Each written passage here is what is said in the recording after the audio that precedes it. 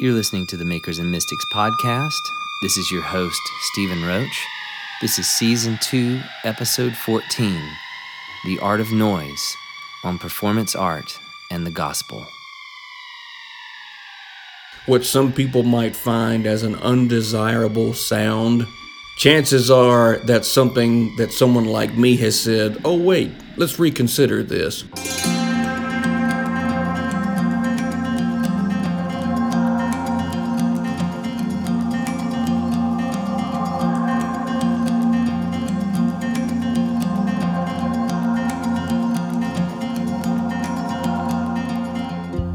In this episode, I'm going to introduce you guys to a longtime friend of mine and a fellow North Carolina percussionist, Scotty Irving.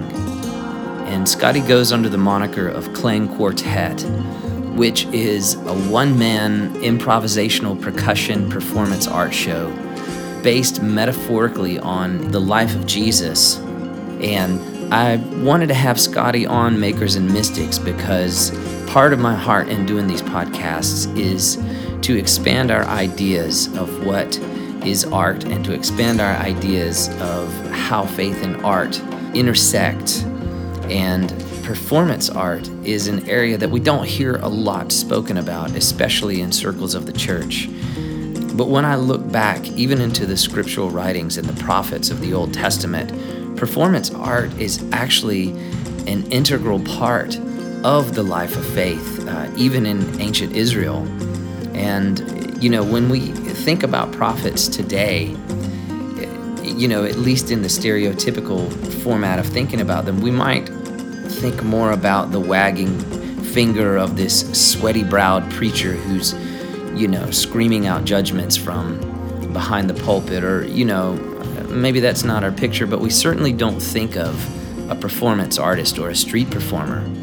But really, that's more of an accurate depiction of what the Old Testament prophets were, is they were street performers, they were artists, they were poets. In some ways, they were pranksters. And they often performed eccentric and even shocking acts under the inspiration of the Holy Spirit. And they did so as a wake-up call to a culture that had gone so far astray from the ways that God had intended for us to live. And a few examples of that from Scripture would be, Ezekiel, whom God commanded to build a model of the city of Jerusalem and then to lay beside it in a public square for over a year. And even more shocking, he commanded him to cook his food over cow manure as a symbolic act. And then Isaiah was asked by God to walk naked for 3 years in public, symbolizing the nation's captivity and to be a sign and a wonder.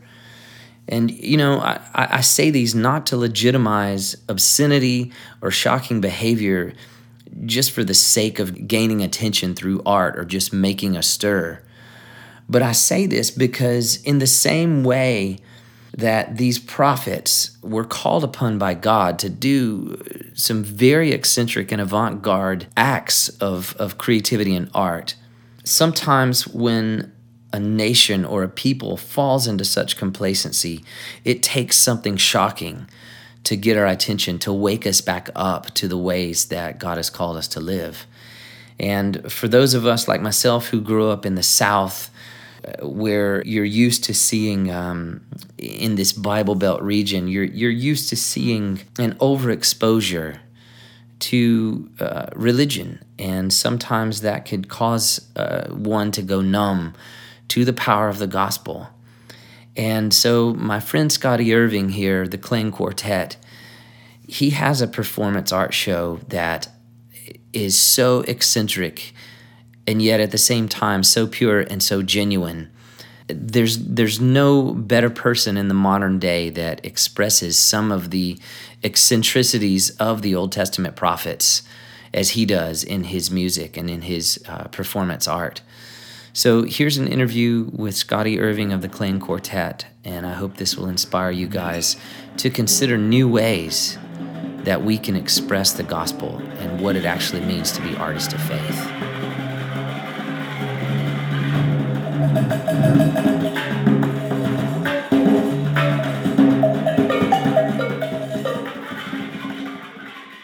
Well, Scotty, thank you so much for joining us on Makers and Mystics. It's an honor to have you on the program.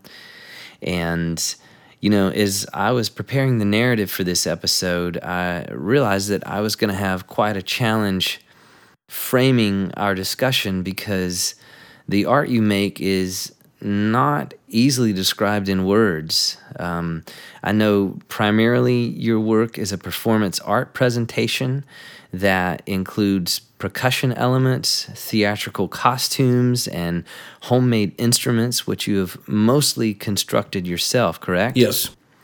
And I know the Clang Quartet involves a good measure of improvisation Right. In what you do, but it also has a very pointed depiction of the gospel story in your performances as well, which we'll get into a little bit more later in the show.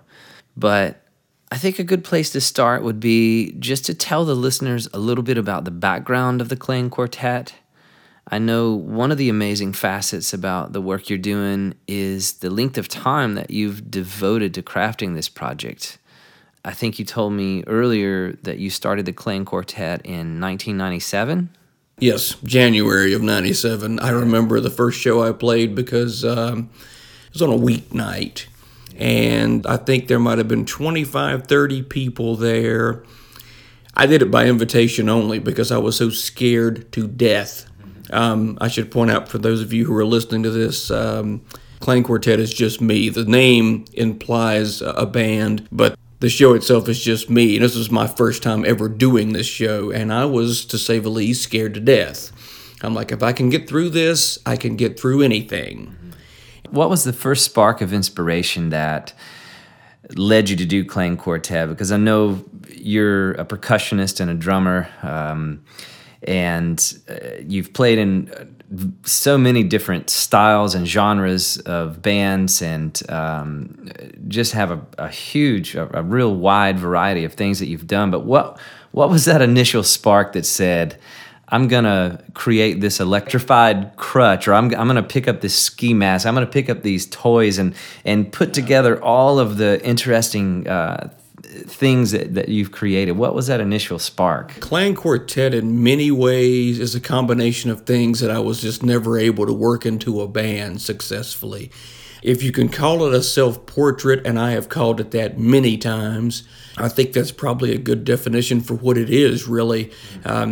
I guess it was probably 95 or 96 when the idea of the Clang Quartet show first came into my head, and I had thought about doing something by myself way, way, way before that.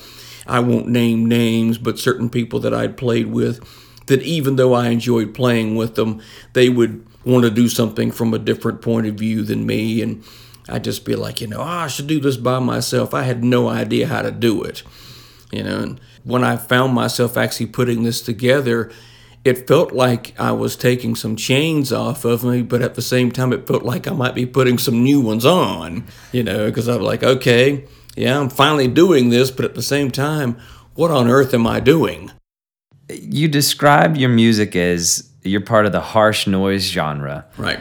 And you're also a performance artist. Right. And I've read that your performance is an abstract depiction of the life and death of Jesus, and also an abstract or a narrative of your life before encountering the person of Jesus, and then your life after encountering the person of Jesus. That's more or less it right there, really. Yeah. Tell me about how you interpret that narrative through the noise art that you're making. Okay. Well, the noise part of it, of course, is an essential sound element. There's no question about it. And for those of you who are not familiar with the idea of what harsh noise is, if you happen to be a guitar player or someone who uses an amplifier or something like that, what some people might find as an undesirable sound, chances are that's something that someone like me has said, oh, wait, let's reconsider this. Sometimes it could be something that it's like an endurance test of sorts, and it's not for everybody. But then again, neither is classical, neither is country music. But, as far as the sounds are concerned, it at times can almost be described as sounding more like a weather phenomenon than it does a musical form or something like that. If you can imagine something more like an avalanche or something like that, or even, a heavy wind blowing, or even an ocean or something like that. Just imagine an electronic version of something with a sound quality like that, and you might have an idea.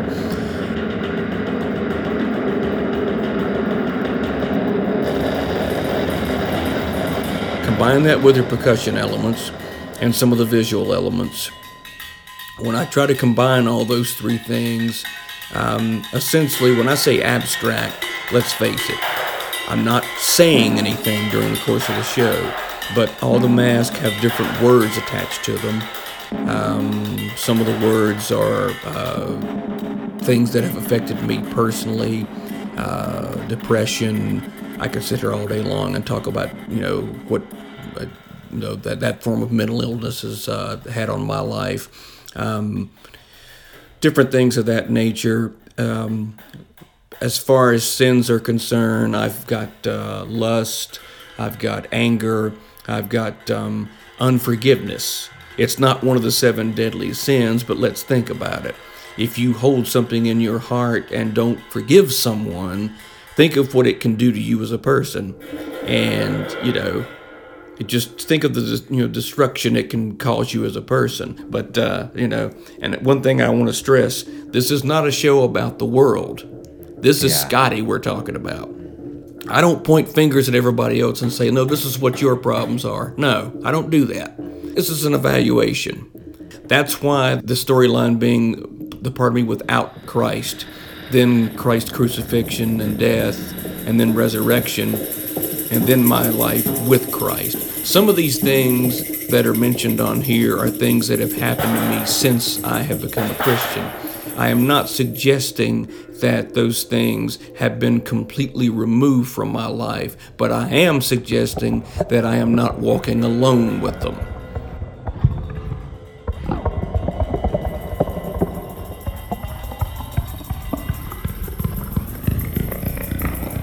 Well, one of the things that I appreciate about your performance art and the work that you're creating, especially from a spiritual perspective, is that it expands our understanding of what, quote, glorifies God, so to speak, Yeah. I think all too often as Christian artists, it's easy to assume that we have the corner on the market of what may carry the presence of God. And I remember the first time that I ever saw you perform, it was at the old Somewhere Else Tavern here in Greensboro, North Carolina. Yeah. And you were out in the parking lot, and you had all of your cymbals and your masks and your crutches and everything just set up all around you. And there was a crowd of people in a circle, and you were about to start. And I remember right before, you went for it, you put your hands together in prayer. And I remember looking at you at that moment, and I had an encounter with the Spirit of God. It was just in that moment, I just felt the tangible presence. And then you just began to throw cymbals all over the parking lot and went into a manic tirade of energy, And I loved it because I'm an experimentalist in my own art. Taken in a much different direction in some ways, but at the heart of this... I like the direction you take it in, though, man. Yeah, I love the direction you take it in. But I loved seeing that because I was like, okay, here is something eternal, touching something completely abstract, something totally out there. And I think so many more artists who identify with the Christian faith need to know that they have that permission to go outside of the box, to do, like you said, something super creative, which in and of itself is glorifying. There is no box. That's right. There is no box. Right. Come on. There you go. Yeah. My good friend and minister, Angie Toth, we were joking about that. I said, I've never seen this so-called box we're supposed to be thinking out of. I like Where it. is this box? I like it. I love what you do because you take these familiar symbols such as the cross, statements about the faith, and you apply them in a completely different context. You take them out of the traditional place that people see them, and then you employ them in a performance art that a lot of people that witness what you do they're not used to seeing those symbols in their context, and I think that really speaks to the creative nature even of what you do. I think of creativity, it's taking something out of context and reapplying it in a different situation, and it creates something new, and I know a lot of what you do, if not all, is improvisation. Every Klang Quartet show is it all improvisation, or? It's about half and half these days. More or less, I've got a roadmap. I know I'm going to start with a certain instrument and play a certain thing at a certain time. Drum-wise, I don't plan any certain patterns. I try to keep that part open, which sometimes doesn't always work the way I'd like it to. Sometimes it works better. How I wish I could bottle that up sometimes. But that part I try to leave open. And, sometimes it goes a lot better than, maybe you would expect it to. But I always want there to be that spark. I don't want it to be so rigid. But even though a lot of it is improvisational, the narrative behind the Klang Quartet, you present that storyline. That's still the same. Yes. Yeah. That's never improvised. So the storyline is kind of the structure that you work in. That's that road I was talking about. Yeah. So you've got the life of Scotty Irving before Jesus. Yes. The death and the resurrection of Jesus, and then the life. The second chance. So the Klang Quartet is basically a gospel message set to noise. Exactly. Which is amazing. Right down to it.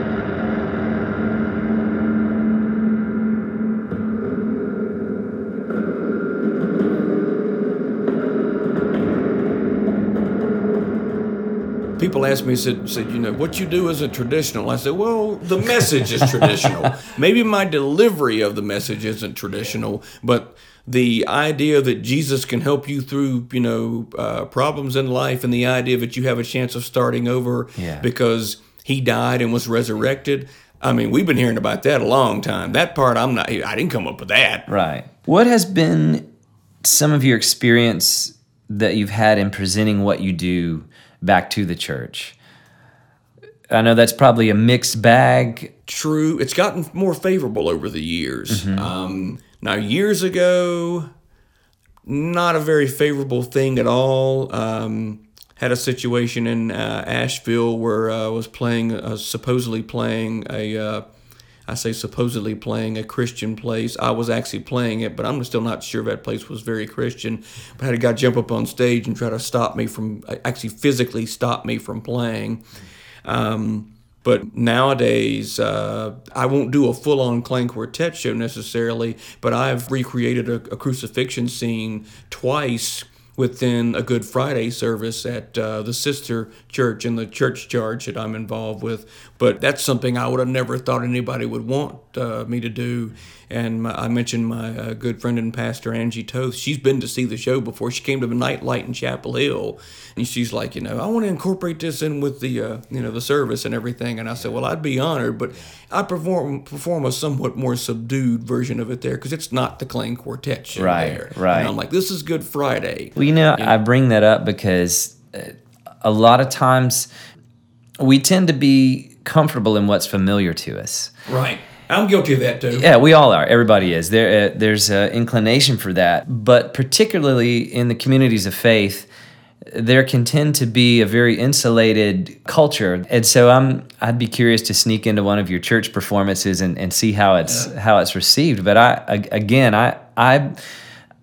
the church, we need what you're doing, and I'm just appreciative of you doing this for as long as you have. I mean, the fact that you've done this for 20 years, right? Or close to it. My mind it was 20 years this past January, and I can tell you no one is more surprised about that than me. Yeah. In order to do something for as long as you've done it, you have to have a resilience and a tenacity about what you're doing. You have to believe in what you're doing because, let's be honest, a lot of the more abstract art forms, and even the music that I create, people don't know where to categorize it. People don't know how to put it in one of those non-existent boxes that you mentioned, Exactly. And so that's why I think discussing these things with an artist like yourself is important, because part of my goal, even with the Makers and Mystics podcast, is to introduce people to things that do challenge them and to artists that will take them outside of the norm, that will show them, myself included,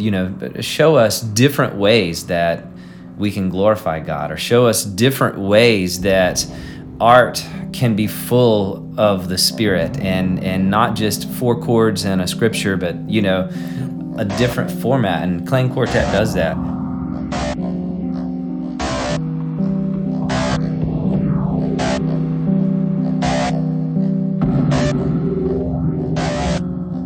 I'm going to bring up a blast from both of our past here, and just for you guys listening, Scotty and I have known each other for a very long time at this point. Our paths have crossed, different bands and things, so I wanted to bring him on the show because I really appreciate what he does, but we did collaborate one night. Ah, yes. And if you remember, we actually got kicked out that night.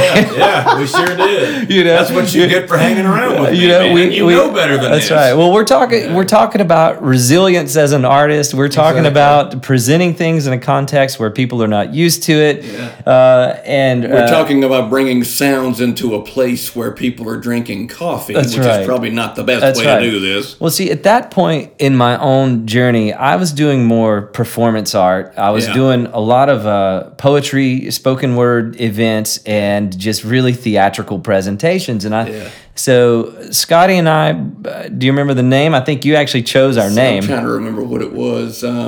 We were called A Wretch Like Me. A Wretch Like Me. Yes. One of my masks says Wretch. How did I forget the name A Wretch Like Me? Right. So we created this musical cacophony of sorts called A Wretch Like Me, and we decided we were going to do a coffee shop gig with this act. Yeah. And so, Scotty, you brought in all of your stuff. Yeah. And I remember I came in, and I don't know if you remember this about me, but I came in dressed in nothing but a burlap sack. Uh-huh. And I do remember that, yes. And I had dirt smeared all over my body. I was very, very happy that you didn't make me do it because I thought he has to be incredibly uncomfortable. I was dressed in a burlap sack. I had dirt all over my body, and I had a bucket of water and a couple of drums and things that I was beating on. And so while you were making all of your abstract noise sounds and all of our instruments put through delay pedals and all this crazy stuff, I began to wash myself in the middle of the coffee shop. Exactly. And I just remember the owner or the manager or somebody came up to you in the middle of this and basically said your show is over and kicked us out. And so so we never didn't even get a chance to get the soap off of him. I'm just kidding, there was no soap. But there's something about it that I want to encourage people to have bravery, to not be discouraged by rejection. Exactly. To have resilience. If you are being genuine to the art that is in your heart to make, if that means that you throw cymbals across the floor and you're dressed in burlap bathing yourself, exactly, then by all means do it. But I always remember that night because it was a pretty interesting evening for sure. It reminds me. The artist Banksy was attributed to saying this, but I think somebody said it a lot further back than him. But basically that art should comfort the disturbed and disturb the comfortable. Okay.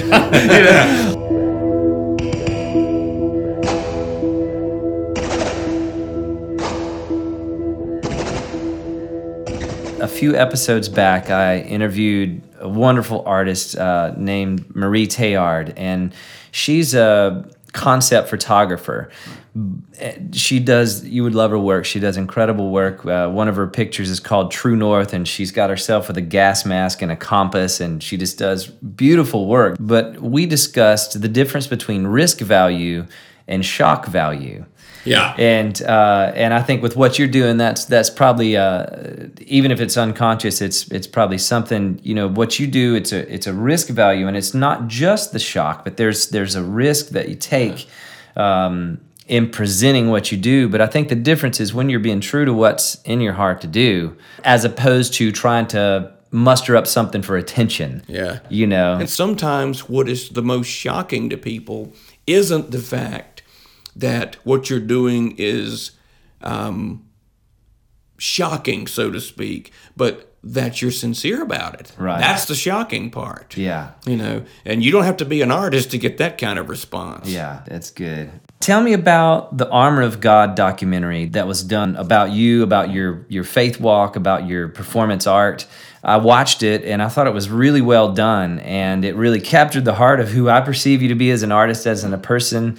And so tell us a little bit about that. Okay. In 2000, Brett Ingram and his then partner Jim Haverkamp, they were working on a picture at the time called Panic Attack. And at first they just asked me if I'd be interested in providing some sound effects for it. But you just half jokingly one day said, we need to do a documentary on you sometime. And I said, yeah, sure. But I was interested just to see where they'd take it. Well, we started doing some interviews, and I have to point this out too. I had never once talked about my conversion to Christianity publicly before that. Well, they asked me during the interviewing process how I became a Christian.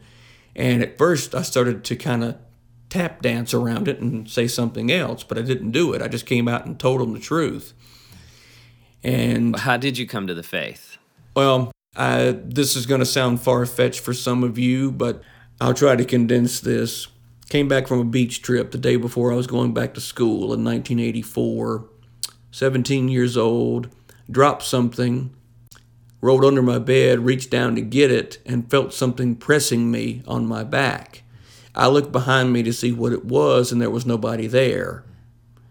I tried to remove myself from what I thought was pushing me, and I felt something pushing me more and more until I was lying flat on the floor on my back. I thought I was having a heart attack. And, I was scared to death, and I was so scared I couldn't even say anything. I didn't know what was happening. And I had more or less what you could call a road to Damascus incident. I saw a blinding white light, and I heard in a voice as plain as the voice you're hearing on my face now.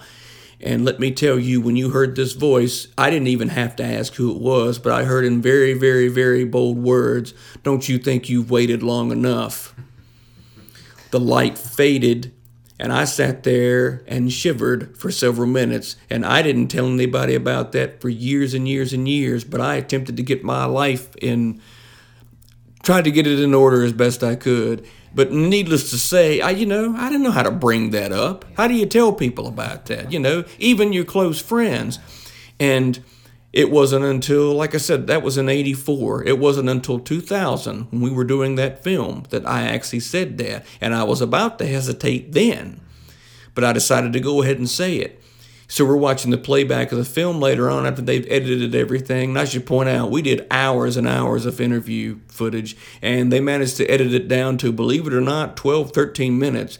But we were watching it, and it gets to that part where they asked that, and I stopped it, and I said, "I can't believe you guys are using that." And they were like, "We can't believe you thought we weren't. Man, I made the hair on the back of our neck stand up." I said, I have never revealed this to anybody before that day. Wow, and it took that film to bring it out of me. That's good. That's good. Anyway, the film came out in October of that year, and I got an audience I never even knew I would get. To this day, people still walk up to me and say, "Hey, the first thing I ever saw on you was Armor of God." Noise festivals and all kind of things like that. So people are still watching it. Well, it's a wonderful documentary. And I'm going to put a link to it on makersandmystics.com so that everyone can take a look at it and get a better idea of what exactly it is we're discussing when we're talking about your performance art. I realize that for some people, an electrified crutch and these masks that you've made and these decorative items and everything that just makes up your performance art is probably a bit foreign to some people. And so if you go to makersandmystics.com, I'll have the video there for you to get a better picture of what Scotty's work is all about.